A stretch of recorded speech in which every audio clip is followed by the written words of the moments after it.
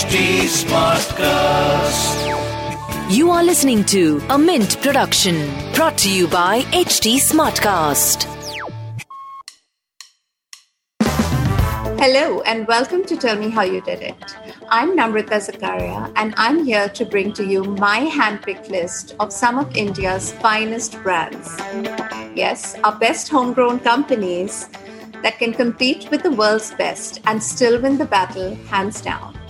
These companies range from food, fashion and film to home, art and design. I'm only too happy to talk to the founders who not only chased their rainbows, they also made India proud. Make sure you tune in at htsmartcast.com week after week to shake the hands that built our best businesses. Listen to them tell me how they did it. I'm only too happy to bring to you the story of a business where the founder is a national hero. Nand Kishore Chaudhary, the founder of Jaipur Rugs, is a very well-known social entrepreneur. His work in rural employment and the empowerment of women in villages has earned him the reputation of being the Gandhi of the carpet industry. Chaudhary believes that the real owner of the carpet is the person who makes it, and Jaipur Rugs, through all its endeavors, wants to throw the spotlight on the creator of the craft.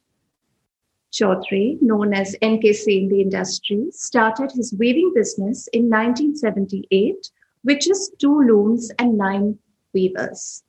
Today, he employs 40,000 people across 600 villages, and he's just opened the first Jaipur Rug store in Milan. Mr. Chaudhary, I'm so honored to be talking to you today.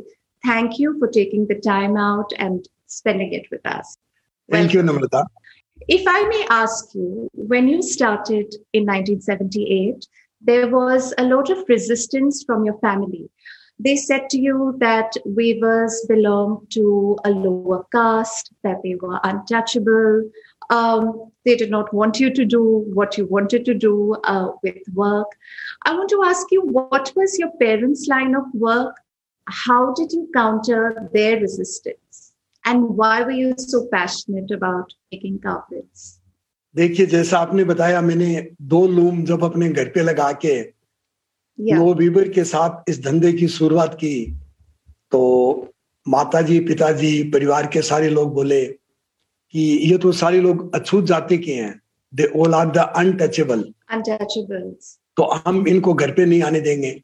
फिर धीरे धीरे जो मोहल्ले वाले लोग थे वो बोले हम इनको मोहल्ले में नहीं आने देंगे।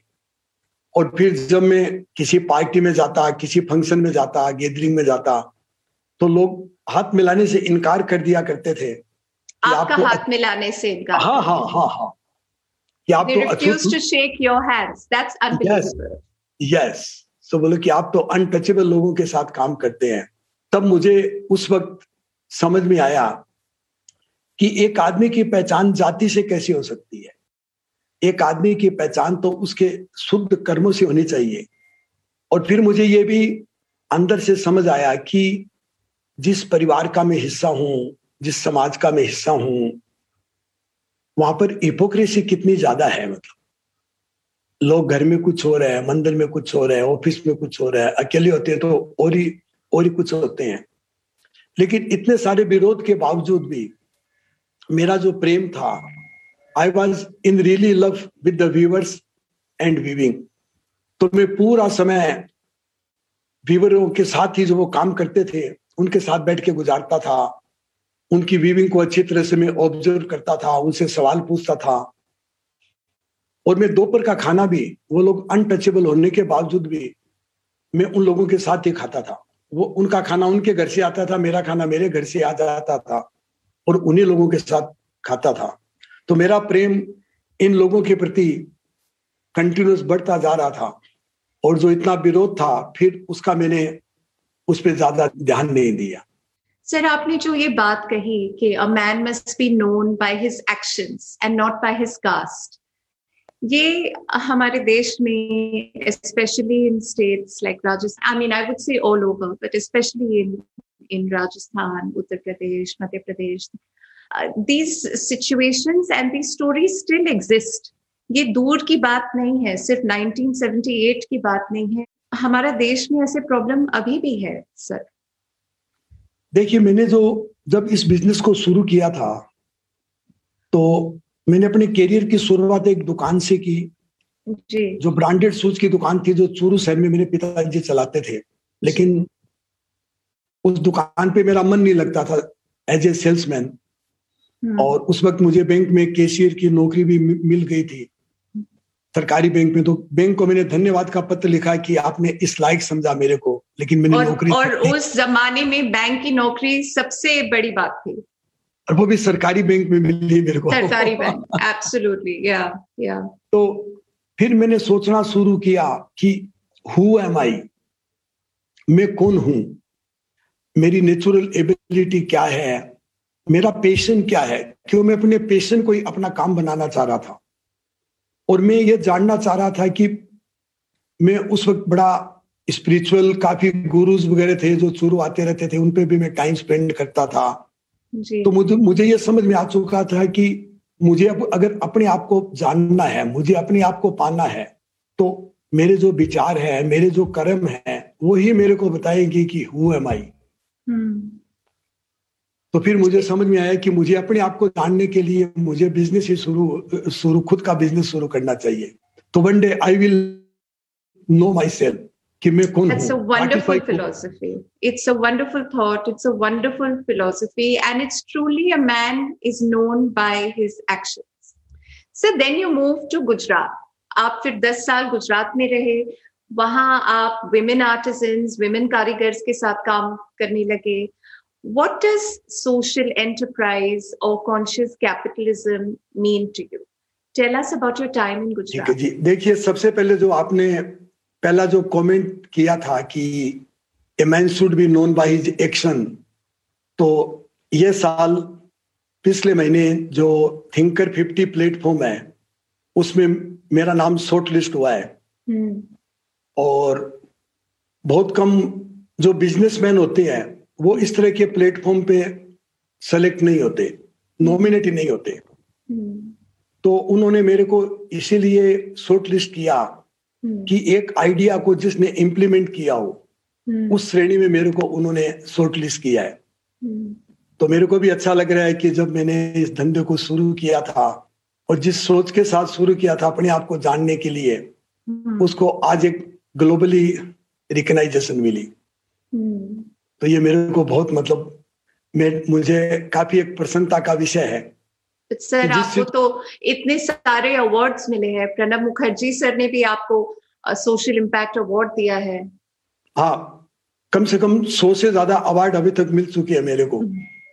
लेकिन मैंने देखा जो सबसे बड़ा जो अवार्ड है वो जब आप लोगों के साथ जब काम करते हैं, उनके अंदर जो खुशियां आती है, उनके जीवन में जो परिवर्तन आता है, और जब उन लोगों की दुआएं आपको मिलती है, उनका प्रेम जब आपको मिलता है, तो ये आपका सबसे बड़ा अचीवमेंट और सबसे बड़ा अवार्ड होता है जी। सो परिवर्तन, you mean the change that you able to bring about is the greatest award and reward for you. Right जी, राइट। जो हैप्पीनेस उनके चेहरे में आती है and the way they see the world, उनका जो परसेप्शन बदलता है। क्योंकि पहले हमारे जो काम करने वाले व्यूअर थे, they were like the workers, कि हमें दिन में इतने पैसे कमाने हैं, 200 रुपए, 300 रुपए, 500 रुपए कमाने हैं। लेकिन अभी जो काम करने वाले जो व्यूअर हैं, उनके डिजाइन नेशनल लेवल पे गए हैं। Now they feel proud what they are doing. तो अभी वो एक वर्कर नहीं होके दे बिकेम द आर्टिजन। और जो फ्यूचर विजन है जयपुर रग का, जिस पे अभी हम लोगों ने काम शुरू कर दिया है, each and every artisan of Jaipur Rug will be converted into the artist and he will be connected with the world of design. इससे उनकी जो डिग्निटी है, उनकी जो इनकम है, वो मेनी टाइम्स हो जाएगी। So tell us about Gujarat when you started working with the women there. हाँ जी, देखिए, मैं आपको गुजरात की एक बड़ी अच्छी स्टोरी है, वो वहीं से शुरुआत करना चाहूंगा। प्लीज। जब मैंने जयपुर आके अपने एक्सपोर्ट की शुरुआत की, तो उस वक्त इंडियन कारपेट की बहुत मांग थी जर्मन मार्केट में। तो हमारे पास भी इतनी मांग थी कि उस मांग को हम लोग पूरा नहीं कर पा रहे थे। तो मुझे वीविंग और वीविंग में मजा आता था। तो मैंने सोचा कि अब मुझे नए वीवर्स तैयार करने चाहिए। तो उस वक्त पता चला कि गुजरात का एक ट्राइबल एरिया है, बहुत पिछड़ा हुआ एरिया था, बहुत गरीबी थी वहां पर। तो सरकार कोशिश कर रही थी कि इस एरिया में एम्प्लॉयमेंट जनरेट करे, तो वो कारपेट की ट्रेनिंग वगैरह दे रही थी। तो मैंने सोचा उस एरिया में जाके थोड़ी रिसर्च करते हैं। तो मैं उस एरिया में गया, तो मैंने थोड़ी रिसर्च की। तो पहले कौन सा डिस्ट्रिक्ट था, कौन सा एरिया था? ये था नौसारी डिस्ट्रिक्ट, सूरत डिस्ट्रिक्ट और डांग डिस्ट्रिक्ट, ये 3 डिस्ट्रिक्ट थे। ओके। तो जब पहले दिन में गया तो वहां के लोकल लोगों ने बोला कि ये जो this tribal people they are not very welcoming for the outsiders. तो अगर आप इनके साथ काम करेंगे दे कैन डैमेज यू। उस वक्त तो बहुत पिछड़े हुए थे, मतलब आज के 40 साल पहले। तो फिर मैंने सोचा इस एरिया में काम करूं नहीं करूं। लेकिन मेरा एक अंग्रेज दोस्त होता था उस वक्त, जो इंग्लैंड से हर साल इंडिया आता था। वो उन्होंने पेंटेड वॉल्स ऑफ शेखावाटी पे उसी आदमी ने काम किया है सारा। शेखावाटी को फेमस करने वाला वही है। हाँ। और किताबें लिखी है उसने। तो मेरे घर पे खाना वाना खाता है, चोरू आता था तब। तो जब कोई प्रॉब्लम आती है हम उसको पूछते तो मैंने उसको पूछा कि इस एरिया में मुझे काम करना चाहिए नहीं करना चाहिए। तो उसने बोला कि this tribal peoples they are the most innocent people in India. बाहर के लोगों ने इनका आके शोषण किया है, तो इसलिए बाहर के आदमी को ना ये लोग प्रीफर नहीं करते, उनको महत्व नहीं देते। तो if you deal to them with love, empathy and compassion, that will be your biggest loyal force. तो उसकी बात को मान के मैं उस एरिया में गया और 3 साल में मुझे इतना अच्छा रिस्पॉन्स मिला कि जब मैं वीवरों से मिलने के लिए उनके घर पे जाता था तो उनके घर वाले बाहर खड़े होकर मेरा इंतजार किया करते थे। और 8 साल में उस एरिया में और करीब 15,000 ट्राइबल लोगों को ना मैंने इस कारपेट वीविंग का काम सिखाया। और आज भी हमारा जो बेस्ट कारपेट बन के आता है वो उसी एरिया से आता है। Wonderful.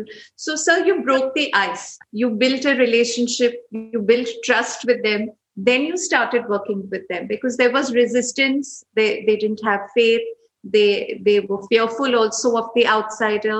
But first you established a friendship, a relationship, and then you gave them work. Right. इसके लिए मैं आपको एक छोटी सी स्टोरी बताऊं? Please. एक बार क्या था, मैं अमेरिका में था तो वहां पर हमारा वो कारपेट का हाई पॉइंट मार्केट लगता है।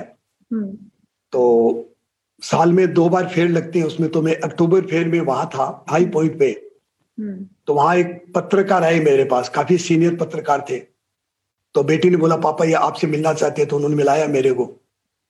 तो उन्होंने एक सवाल पूछा, चौधरी साहब एक सवाल है मेरे मन में, मैं आपसे पूछना चाहता हूँ। मैंने कहा जरूर पूछिए। तो बोला कि हमने सुना है कि आपके पास 20-25 हजार वुमेन काम करती है और हमने ये भी सुना है कि इंडिया में किसी वुमेन से अगर आप बात करते हैं तो सबसे पहले उनके हस्बैंड से परमिशन लेनी पड़ती है।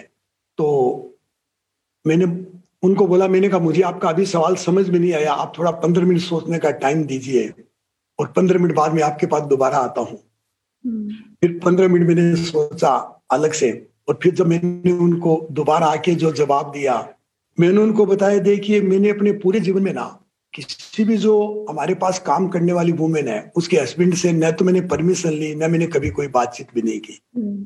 तो बोला फिर क्या कारण है कि मतलब आप उनसे बात कर रहे हैं? मैंने कहा ये कि एक आदमी के चेहरे पे लिखा हुआ रहता है कि हु आर यू, और वुमेन से ज्यादा अच्छा उसको पढ़ने वाला इस दुनिया में कोई नहीं होता। So again, sir, ये विश्वास की बात हुई, ट्रस्ट की बात हुई। एग्जैक्टली कि how much you trust yourself. If you trust yourself, if you love yourself, it will overflow. तो लोग आपको ट्रस्ट करेंगे ही करेंगे। And what impact did you have on the lives of these women? Because I feel that if there is real change to come in India, in our villages, the woman must be employed, the woman must be educated. आदमी को तो नौकरी मिल जाएगी, पर अगर एक औरत को नौकरी मिलेगी, वो अपने बच्चे को पढ़ाएगी, वो काम भी करेगी, वो पूरे गांव का सोशल स्ट्रक्चर ही बदल जाओ। राइट जी, मैं कुछ स्टोरीज बताता हूँ आपको इनकी। कि एक तो देखिए हमने 2014 में एक प्रोजेक्ट की शुरुआत की, उसको नाम दिया हमने मन चाहा प्रोजेक्ट। जी। मन चाहा प्रोजेक्ट का मतलब है कि कारपेट इंडस्ट्री में जो कारपेट बनते हैं तो वो एक्सपोर्टर उनको एक मैप देता है, उस मैप को देख के वो वीविंग करते हैं सारा। तो हमने उनको बोला कि आप अपने खुद आपके अंदर जो चलता है, आपके हार्ट एंड सोल में जो है, उसको देखते हुए आप अपने डिजाइन बनाइए, खुद के बिना नक्शे के डिजाइन बनाइए। So Manchaha means your heart's desires or your beloved. Yes. So Yes. You went to weavers and you told them design how you like it, not follow somebody else's design. Perfect. तो उसमें क्या हुआ, मेरी बेटी जो कविता है, is a global designer. तो जब वो मेरे साथ गांव में जाती थी, मैं बता रहा हूँ इस प्रोजेक्ट की शुरुआत कैसे हुई, कैसे उसने वुमेन को पहचाना कि व्हाट दे कैन डू। तो जब गांव में जाती थी तो कई बार बोलती थी, पापा ये जो वुमेन है, इसमें काफी जो वुमेन है वो तो मेरे से भी ज्यादा क्रिएटिव है। मैं उसको बोलता था, मैंने तुमको आर्ट स्कूल ऑफ शिकागो में पढ़ाया है, इतना खर्चा किया, तुम्हारे से क्रिएटिव कैसे हो सकती है। तो फिर उसने मेरी बात को नहीं मान के उसने कुछ वुमेन को चुना। अब वो कला उसी के पास है, कैसे चुना मैं नहीं बता सकता। तो और फिर उनको बोला कि अब आप अपने मन पसंद के कारपेट बनाइए। तो इनिशियल 2-3 साल थोड़ी प्रॉब्लम आई, कारपेट थोड़े कम बिके, कई कारपेट अच्छे बिके। फिर 2017 में बिमला देवी, जो कभी मतलब प्राइमरी स्कूल भी नहीं गई, अपने गांव के बाहर भी नहीं गई, उसकी डिजाइन को German design award gold category में मिला। और वो बेटी के साथ जर्मनी अवार्ड लेने के लिए गई अपनी डिजाइन का। और अभी तक 9 ग्लोबल अवार्ड उनके बनाए हुए डिजाइन्स को मिल चुके हैं। और कितनी सारी ये जो वुमेन है, जो ग्लोबल कॉन्फ्रेंसेस वगैरह होती है, उसमें इनको जूम के माध्यम से कितनी ग्लोबल कॉन्फ्रेंसेस में इनको सवाल पूछे जाते हैं और ओपनिंग सेशन में बोल चुकी है। तो ये मैं उनकी ग्लोबल रिकॉग्नाइजेशन बताता हूँ कि उनकी डिग्निटी में क्या फर्क आया। दूसरा जो मैं ये बताना चाहूंगा कि उनकी लाइफ कैसे ट्रांसफॉर्म हुई, कि मतलब जब हमारे इतने सारे व्यूवर्स हो गए तो मैंने सोचा कि ये जो जितने भी व्यूवर है उनकी लाइफ पे कैसे मैं करूं काम। तो मैंने जयपुर फाउंडेशन बनाया 2004 में। और जयपुर फाउंडेशन बनाने का पर्पज यही था कि how I can change their mindset, क्योंकि जो प्रॉब्लम है वो है माइंडसेट, और माइंडसेट से एक आदमी की हैबिट बनती है जी, और उसी से गरीबी या अमीरी जो भी है वो वहीं से आती है। तो हमने उन लोगों के माइंडसेट पे काम करना शुरू किया। और दूसरा, हमने एक एक्सपोजर विजिट डिजाइन की कि इन वुमेन को, हम लोग सारी वुमेन को बस में लेके हम लोग जयपुर लाए, वहां लाके उनके बने हुए कारपेट दिखाए हमने और पूरा जयपुर घुमाया, पूरे जयपुर ऑफिस को दिखाया। तो पहली बार उन्होंने अपने बने हुए कारपेट देखे, पहली बार उन्होंने जयपुर की इतनी सुंदरता को देखा। तो वो इतने खुश हो गए कि उनके कारपेट में कुछ गलतियां थी, तो बोले कि हम आगे जाके बिल्कुल गलती नहीं करेंगे।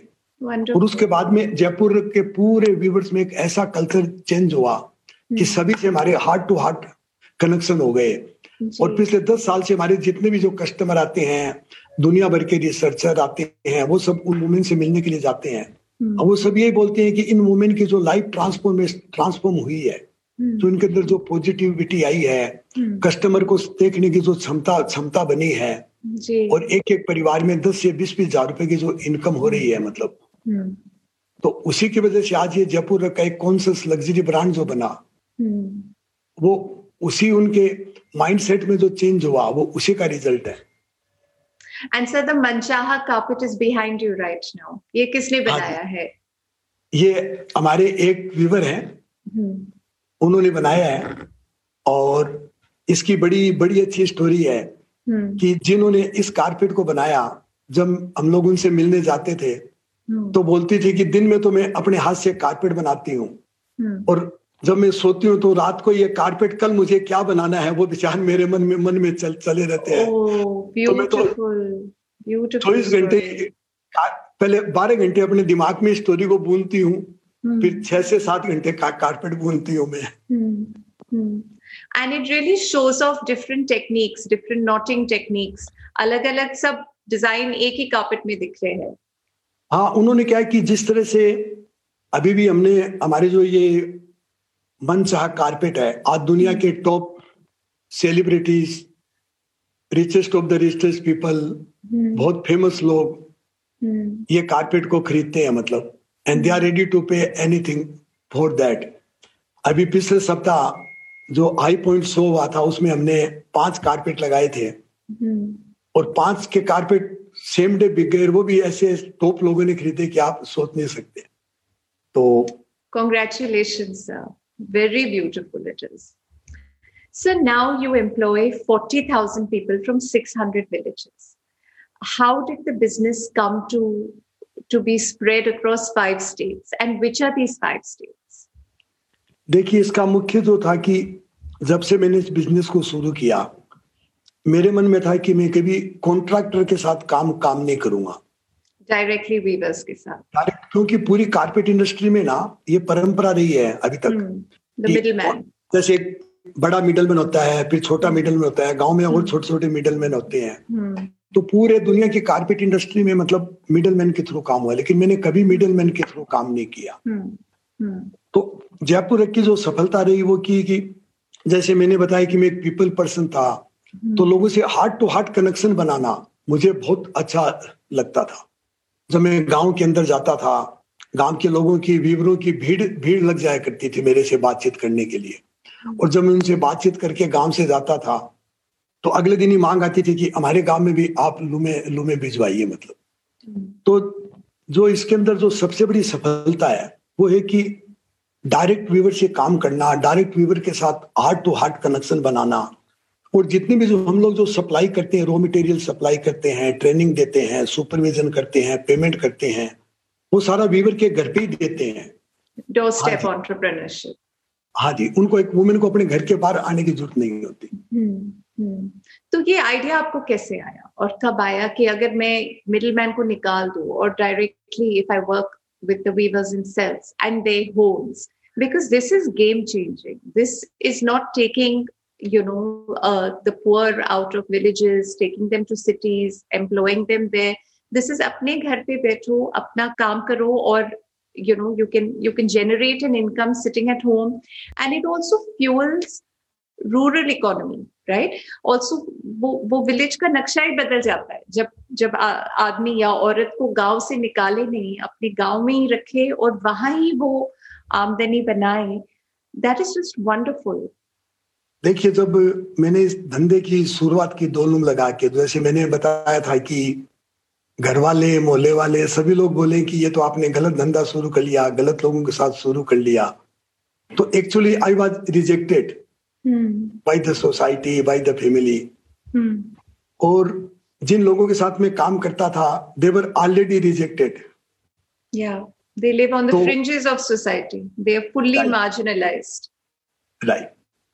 So I think I need love from them and they need love from them. तो इधर तो मैं रिजेक्टेड हो गया, उधर वो लोग रिजेक्टेड हो गए। तो उनको मेरा प्रेम चाहिए, मुझे उनका प्रेम चाहिए। तो उनके साथ मुझे काम करने में आनंद आया, उनको मेरे साथ काम करने में आनंद आया, और पता भी नहीं चला कि एक दिन ये इतने सारे 40,000 लोग हैं ना, मतलब जयपुर से जुड़ जाएंगे।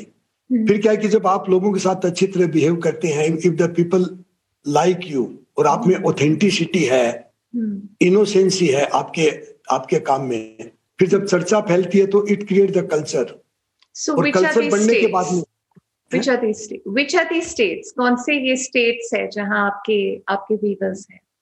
अभी हम लोग गुजरात में काम कर रहे हैं, यूपी में और राजस्थान में और झारखंड में। Jharkhand, wonderful. UP is a very big industry for carpet also, right? Wonderful. So I want to ask you about the Freedom Manchaha line. आप जेल के कैदियों को भी कार्पेट बनाना सिखाए हैं, उसके बारे में आप बोलिए। हाँ जी। सबसे पहले मैं बताऊं कि उसकी शुरुआत कैसे हुई जी। एक बार जयपुर में जेल के जो DIG थे, उन्होंने बोला कि चौधरी साहब, हम लोग ये जेल में शुरू करना चाहते हैं, आप जैसे कारपेट बनाते हैं। तो मैंने उनको बोला, मैंने कहा देखिए, मतलब मेरी पहली शर्त ये होगी कि हमारे जो व्यूअर्स हैं, जिनकी लाइफ में जो ट्रांसफॉर्मेशन आया है, पहले आप मेरे साथ जाके उन वीवरों को देखिए, समझे, 2-3 घंटा उन लोगों के साथ गुजारे, और फिर उसके बाद फिर अपने बात करेंगे। मैं शुरू करूंगा नहीं करूंगा। तो बड़े अच्छे आदमी थे, तो वो मेरे साथ गए। फिर उन्होंने वीवरों से खूब बात की, सबको इकट्ठा किया, बहुत लंबे टाइम तक उनसे बातचीत की, उनके साथ रुके, चाय वाय पी उनके साथ। फिर जब हम लोग कार में वापस आ रहे थे तो मेरे को बोले, चौधरी साहब, ये कारपेट वीविंग तो मेरे लिए बड़ी छोटी चीज हो गई। आपने इन लोगों यहाँ जो ट्रांसफॉर्मेशन किया है, जिस तरह से इनका परसेप्शन चेंज हुआ है, इनके चेहरे में जो खुशियां है, ये जो एक कल्चर बना है, वो खुशियां मैं जेल में देखना चाहता हूं। तो मैंने कहा, मैं इसीलिए आपको लाया था कि अगर ये खुशियां मैं क्रिएट कर पाया जेल में तो मैं शुरू करूंगा, नहीं तो मैं नहीं करूंगा। कारपेट तो एक बहाना है, ये तो मीडियम है कारपेट वीविंग। तो मैं उन खुशियों के लिए काम करना चाहता हूं, और आप इसको समझ गए। तो फिर जब हमने जेल में इस काम को शुरू किया, सारे लोगों को ये बताया कि ये जो वीविंग है, इस वीविंग से आपने कुछ भी किया, कुछ भी गलत काम किया है, आपके मन में गिल्ट है, फियर है, शेम है, तो जब आदमी हाथ से काम करता है, दैट बिकम द डिवाइन। तो आप सब चीज को भूल जाएंगे, एक ऐसा कल्चर क्रिएट हो जाएगा कि आप पूरे दिन भर रेडियो पे गाने सुनेंगे, बातें करेंगे, और आपको एक अलग खुशी आएगी, और आप पैसे भी कमाएंगे उसमें।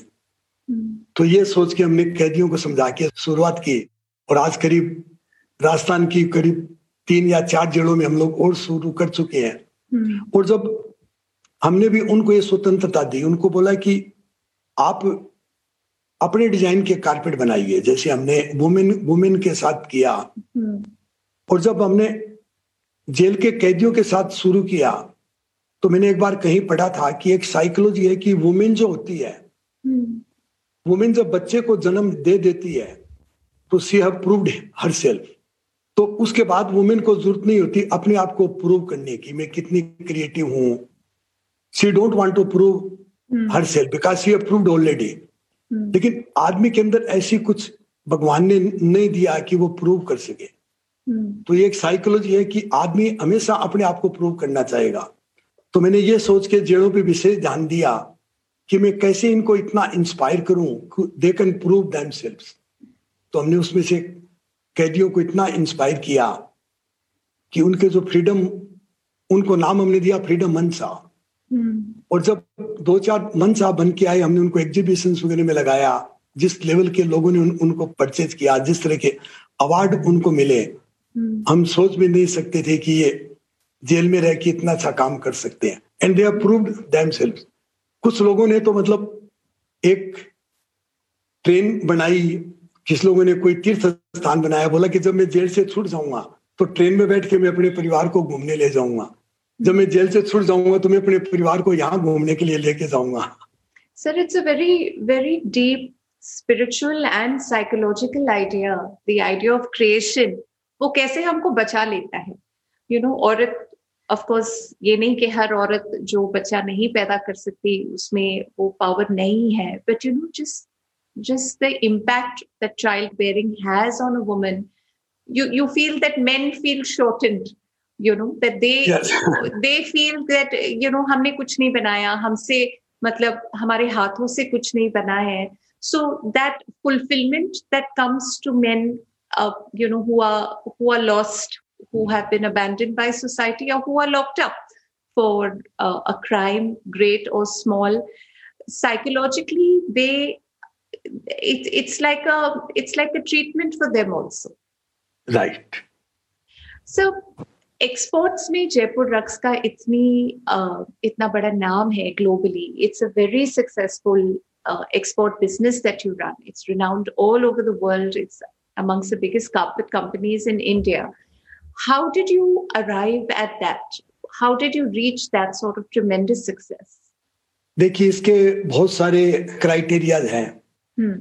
2-3 क्राइटेरिया तो मैं आपको बता चुका है कि जैसे एक तो डायरेक्ट व्यूवर से काम करना, कॉन्ट्रैक्टर मिडल मैन को नहीं लेना, फिर उनसे हार्ट टू हार्ट कनेक्शन बना के एक कल्चर क्रिएट करना, एक फैमिली बनाना 600 गांव में, और उसके अलावा जो एक जयपुर रग का जो एक ब्रांड बना पूरे दुनिया में, एक ग्लोबल ब्रांड बड़ा, कॉन्शियस लग्जरी ब्रांड जिसको बोलते हैं। आजकल तो बहुत सारे शब्द आ गए ब्रांड के पीछे भी। तो लेकिन आपने पहले किया था, before it became a buzzword, before it became a clever term, clever catchphrase to use, you were doing it since 1978। हाँ, और आप ये देखिए कि ये जो मैं आपको बहुत सच्ची बात बताता हूँ कि जब हम ब्रांड की बात करते थे, मेरे 500 बच्चे अमेरिका में पढ़े हैं, तो जब ब्रांड की बात करते हम सभी सोचते थे कि इंडियन कंपनी कभी ग्लोबल ब्रांड नहीं बना सकती। और फिर हम ब्रांड की बात करते तो हम सोचते थे कि हम तो बहुत छोटे हैं, लुई विटोन और जारा, ये इसी तरह की कंपनियां ब्रांड बना सकती है। तो हमने तो कभी सोचा भी नहीं था कि हमें कभी ब्रांड बनाना है। लेकिन ये कैसे हुआ ये मैं आपको बताता हूं कि आज के करीब 10-12 साल पहले मुझे ऐसा आइडिया आया कि हमारे जो कस्टमर हैं, विदेश के इतने सारे लोग आते हैं, उन लोगों को हम वीवरों से मिलाएं। और मेरा यही था कि एंड कंज्यूमर और weaver they get emotionally attach with each other. तो हमने एक छोटा सा एक्सपेरिमेंट किया, कुछ कस्टमर को लेके गए हम लोग, तो वो इतने ज्यादा खुश हुए कि उसके बाद फिर 10 साल में हमने इसको पूरा एक डिपार्टमेंट बना के हमने बोला कोई भी रिसर्चर, दुनिया का कोई भी आदमी वीवर से मिलना चाहे तो धीरे धीरे लोग वहां पर जाने लगे। ऐसा कोई दिन नहीं होता था कोरोना से पहले कि कोई न कोई दुनिया में कहीं न कहीं से नहीं आ रहे हैं। तो कितने सारे आर्टिकल आने लग गए, लोगों ने काफी अच्छा बोलना शुरू किया। फिर इसके बाद 7-8 साल बाद हमें लोगों ने बताया कि Jaipur rug is a global luxury brand, किसी ने बोला कॉन्शियस ब्रांड। तो हमने तो सोचा कि हम तो ब्रांड का मतलब भी नहीं समझते हैं, ब्रांड होता क्या है, और ये कॉन्शियस और लग्जरी ये तो बहुत बड़ी बात है हमारे लिए, तो हम तो सोच भी नहीं सकते। तो लोगों ने बोला कि ऑलरेडी आपका ब्रांड बन चुका है। तो हमने कहा हमने तो कभी कुछ ब्रांड के लिए कोई एफर्ट किया, न कोई पैसा खर्चा, न हमने कभी इस बारे में सोचा। But sir, you established transparency. You showed them the artisan. You showed them the back end.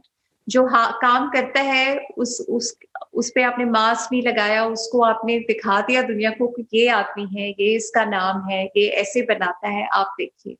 So there's no shortcut to that sort of transparency. कोई भी रिपोर्ट, कोई भी अकाउंटेंसी फर्म ऐसा नहीं कर पाती है जो आपने करवाया है। ये बहुत अच्छा बताया नम्रता आपने कि बहुत कम लोग इस चीज को समझ पाते हैं।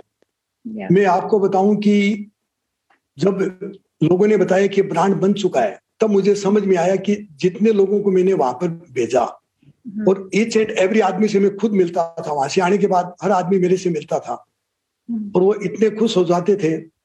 तो फिर मुझे ये समझ में आया कि मुझे ये लोगों को ना वीवर से मिलाने के बाद न तो मुझे सेल्स डिपार्टमेंट की जरूरत है, न मुझे मार्केटिंग डिपार्टमेंट की जरूरत है। ये सारे जितने भी लोग जो वीवर से मिले हैं, यही मेरा सेल्स डिपार्टमेंट है, यही मेरा मार्केटिंग डिपार्टमेंट है, और ये ही जयपुर के ब्रांड को बनाने वाले हैं। क्योंकि उन्होंने कितने लोगों को जाके अपने दुनिया में बोला। मतलब So when people call you the Mahatma Gandhi of the carpet industry, आपको कैसे लगता है? आपको प्रेसिडेंट का पुरस्कार मिला है, important management gurus like C.K. Prahlad has mentioned you in his book, Raj Sisodia has mentioned you in his book. I mean, you are a national hero. कैसे लगता है? और आप did you imagine कि एक दिन लोग मेरी तारीफ करेंगे और ऐसी तारीफ करेंगे? नहीं, मैंने ऐसा कभी भी नहीं सोचा था। लोग मेरे को तो जो बिजनेस कम्युनिटी के लोग हैं, परिवार के लोग, वो भी बोलते थे कि you are a very good human being but very bad businessman. No, I don't think so at all. Bad का मतलब, उनका बैड का मतलब था कि बिजनेस करने के लिए आप में चालाकी होनी चाहिए, आप में कुछ दिखावा होना चाहिए, और आप ये सब चीजों से परे हो तो आप बिजनेस कैसे बनाओगे? आप ये जो खरी खरी बातें बोल देते हो, उससे आपका बिजनेस कैसे बनेगा? But sir, 40 years you are still, Jaipur Rugs is still self-funded. Or Yogesh, your son, I spoke to him. He said last year the turnover was 167 crores. For a self-funded company, it is extraordinary, sir. देखिए, मैं इसका जो श्रेय तो उसी चीज को देना चाहूंगा कि ज्यादातर जो कंपनियां है CSR करती है, सोसाइटी के लिए काम करती है, उसमें और मेरे काम करने में क्या फर्क है, जयपुर रग में क्या फर्क है। मैं हमेशा यही बोलता हूं कि मैंने जो भी किया मैंने वो किया जिसमें मुझे मजा आता था। Whatever I did I enjoyed. और वो मैंने अपने लिए किया, मैंने किसी दूसरे के लिए नहीं किया, मैंने सोसाइटी के लिए नहीं किया। मुझे मजा आता था और मुझे उसमें इतना ज्यादा आनंद आने लगा काम में कि one day start overflowing and reach to the society and the customer. So now your children work with you. Yogesh handles business strategies, Kavita handles the international market. How did you ensure that they had the same passion, the same drive for social impact, for conscious capitalism? ये जैसे लोगों का प्रेम, आपके दिल में था, वो आपको कैसे पता कि आपके बच्चे भी they will walk your life? देखिए, ये बहुत अच्छा सवाल आपने पूछा है और मैं आपको बताऊं, और ये एक ग्लोबल प्रॉब्लम है। मैं आपको बताऊं कैसे प्रॉब्लम है कि बेन एंड कंपनी को आप जानते होंगे। BAIN। Yes, Bain and company. हाँ, स्ट्रेटेजी की दुनिया की one of the best company है। यस। तो उन्होंने उनके 2-4 जो बहुत सीनियर पार्टनर है, जो बहुत ग्लोबली मतलब they are the best mind of the world, वो एक बार जयपुर आए थे, पूरा दिन मेरे साथ गुजारा।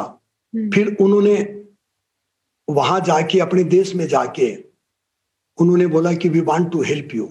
तो then they defined the core of Jaipur, who we are, वो उन्होंने डिफाइन किया। उन्होंने बताया कि out of 1 million founder driven company, only 2 company crosses 100 million revenue. 10 lakh में से 2 ही कंपनियां जो बड़ी होती है, बाकी कंपनियां छोटी रह जाती है, बंद हो जाती है। उसका कारण ये है कि जो फाउंडर होते हैं वो अपने विजन, मिशन, अपनी कोर को पेपर पे नहीं लाते। जब पेपर पे नहीं लाते तो अपनी नेक्स्ट जनरेशन को नहीं बता सकते, फिर प्रोफेशनल को नहीं बता सकते। तो उन्होंने हमारी कोर को डिफाइन किया, सारे बच्चों को इकट्ठा किया कि आप लोगों का जो काम है वो काम बिजनेस चलाना नहीं है, बिजनेस बढ़ाना नहीं है। आपका काम ये है कि आपके फादर की जो ये लिगेसी है, जो हमने आपको लिख के दी है, उस लिगेसी को बढ़ाना है। बिजनेस को तो आपके प्रोफेशनल बढ़ाएंगे, लेकिन आप 500 बच्चों का काम है कि आप इस लिगेसी को बढ़ाइए। फिर उन्होंने सारे बच्चों की कोचिंग की, मेरी भी कोचिंग की, क्योंकि मुझे भी ये सब चीजों की समझ ही नहीं थी। तो अभी सारे बच्चे ना इतने पिछले 4 साल में ट्यून्ड हो गए हैं कि they are working very hard, कि ये जो इम्पैक्ट जो आया है उस इम्पैक्ट को और डीपर लेवल पे कैसे बढ़ाएं। और उन्होंने हमें ये भी सिखाया कि the deeper you go into your core, you are making harder and harder for your global competitors to copy. Yeah, fantastic. And what is the future now? Where do you see Jaipur Rugs? अभी आगे क्या? 4 साल 5 साल में कहाँ जाएंगे Jaipur Rugs? आप investors को आने देंगे? What are your plans? देखिए, अभी हमने इन्वेस्टर के बारे में तो नहीं सोचा है, नहीं सोचा है. You haven't, no investors as yet. Okay. नहीं, अभी हमने सोचा नहीं, मतलब Okay. लेकिन मैं एक फ्यूचर जरूर, जो the future which I can see, कि अभी हम जो कर रहे हैं और जो हमारा जो पोटेंशियल है उससे 5% से ज्यादा नहीं कर पा रहे हैं। तो पोटेंशियल इज ह्यूज, क्योंकि अभी जो पेंडेमिक के बाद का जो टाइम है, लोगों को एक पर्पज चाहिए, एक डायरेक्शन चाहिए, एक हीलिंग चाहिए। और जयपुर के जो प्रोडक्ट है उससे उनको वो हीलिंग मिलती है। And दूसरा, we are moving towards the co-creation, end consumer, interior designers, weaver, सबको साथ लेके how we can co-create। तो मैं तो एक कितना बड़ा फ्यूचर देख रहा हूँ, जिसकी कोई मतलब अनलिमिटेड फ्यूचर। अब उस पर हम विचार करें कि how we can do it। I think it's wonderful, sir. It's a wonderful vision to have. is to spread the love, to grow the language of co-creation, and to really drive change in India. It's another type of nation building that you are doing, sir. And congratulations on the most wonderful company I have come across. I'm very happy talking to you, and thank you for your time, sir. Thank you. If you enjoyed the show or not, write to me on Instagram, Twitter, or Clubhouse at Namrata Zakaria. You can catch the video podcast on the Lifeman channel on YouTube. For updates on Tell Me How You Did It, follow us at HT Smartcast. We're on Facebook, Instagram, Twitter, and Clubhouse. To listen to more podcasts, log on to htsmartcast.com or suno naye nazariye se. This was a Mint production brought to you by HT Smartcast. HT Smartcast.